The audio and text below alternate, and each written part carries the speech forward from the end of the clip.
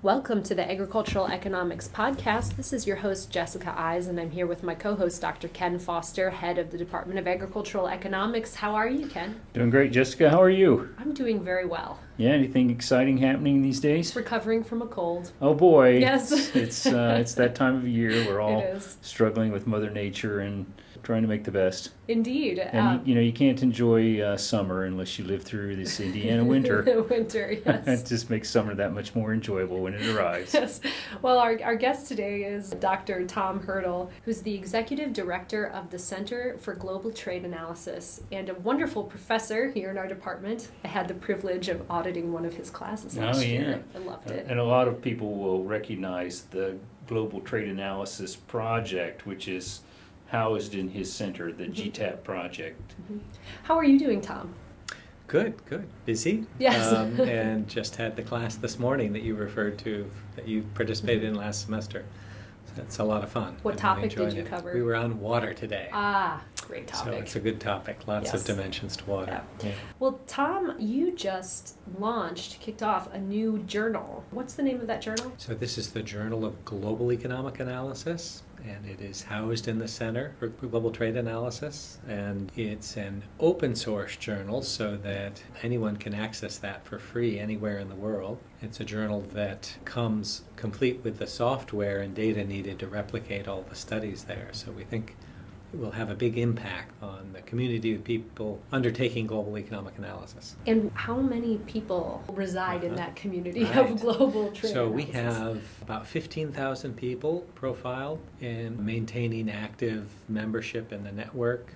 There's an annual conference and short courses, and this is a group that also contributes to a shared global economic database. That's really at the core of our common interest, is a database that describes the way the world economy is connected. But people that aren't connected with that network can also submit their work to this journal, right, Tom? That's right. That's why it's got a broader name, Journal of Global Economic Analysis. So that's a community that we found there was a natural, anytime you start a journal, you need a natural clientele, and we think that's a group that will be naturally interested in this journal. A lot of it does leverage things about the GTAP database, various GTAP models, contributors to that, but it is a broader journal, and it's intended to focus on all aspects, quantitative analysis of global economic issues. This is a very big and simple question. Mm-hmm. Why is it important to analyze global trade? What do we get out of that? Yeah, I think that's a great question. Of course, it's in the news right now. There was talk about having a 20% tariff on Mexican imports, and that sounded like a great idea to those people trying to raise money until they were informed by people who do quantitative analysis of these issues, of the global supply chains underpinning North America, for example, the North American auto industry. They discovered that this would add $1,000 to every car produced in the U.S., which would, of course, devastate our competitive position. So the reason we're competitive in the auto industry is that there is global economic integration, or especially regional economic integration within North America. So understanding these relationships is really important if you want to make informed public policy decisions. Decisions that impact all of us, even us here in Indiana. Absolutely. So it's $1,000 more for the next car you want to buy. No thanks. Not interested. Well, those European-made cars are starting to look more attractive now, aren't they? And Japanese-made cars, right? So it changes the formula. It seems wholly incomprehensible for me to launch a journal. Right. So where does that idea come from, and what drives it? And you just wake up one morning like, I'm going to start a journal. That's a great question. I think one of the things that got me thinking about it first was interactions with some of the contributors to a technical paper series that we started probably more than 20 years ago. And this series was really largely focused on the GTAP community, which at that time was quite small. And it was a series of papers, as it's indicated, technical papers designed to provide building blocks for people wanting to analyze issues like the auto trade in North America, or livestock trade, or any other aspect. These, at the time, trade agreements that were being written left and right. So to build those building blocks, people need data and modeling tools and analytical techniques.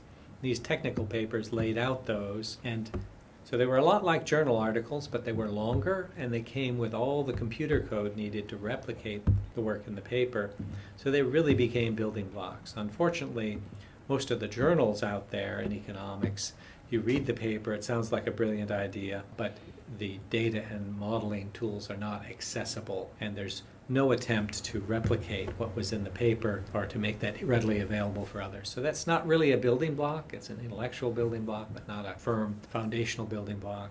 So the technical paper series was very effective, and as people started to contribute more to that, young assistant professors, for example, they asked, well, what's the impact factor? That's the coin of the realm now in academia. Impact factors in the good economics journals are maybe 2.5. The impact factor of this series, technical paper series, that we were starting to track was 12.5. So oh, wow. Huge impact factor. Oh. And these folks said, well, gee, can I use that in my promotion packet? Well, it was peer reviewed. It has an impact factor. They started doing that, and we realized, gee, we have a gem here. Impact factors are something journals fight tooth and nail for. We should leverage this into a journal that has broader participation. So it happened organically, really. It grew Sure. from this, and the stage was perfectly set. It was. We didn't realize what we had.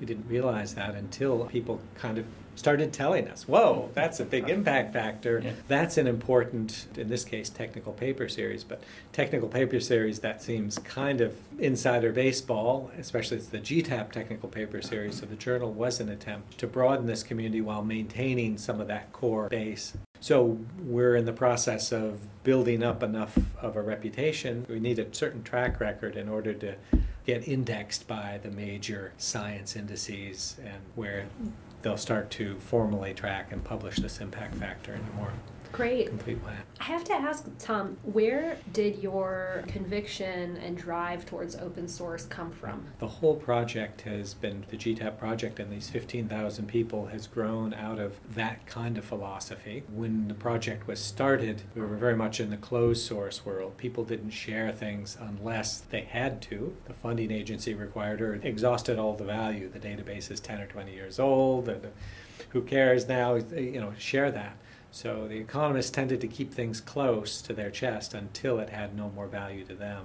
And that was a real limitation. It kept the community from building up. So the GTAP approach was not only publish the model, but bring people here to Purdue for courses, teach them how to use it, give them a database to use, and elevate their game. And through that, we've all benefited. So rather than somehow robbing me of publications, I found it much easier to publish things because there's a community out there who's receptive, who are journal reviewers, who are interested, and there's a greater appreciation for this work, and it attained a much higher level of credibility. So open source, opening things up, allowing more people to use it, turns out it elevates everyone's game. And with the journal, when we started looking into journals and looking at their publishing model, it is to assemble the largest group of journals they can and then sell these to libraries as a family of journals.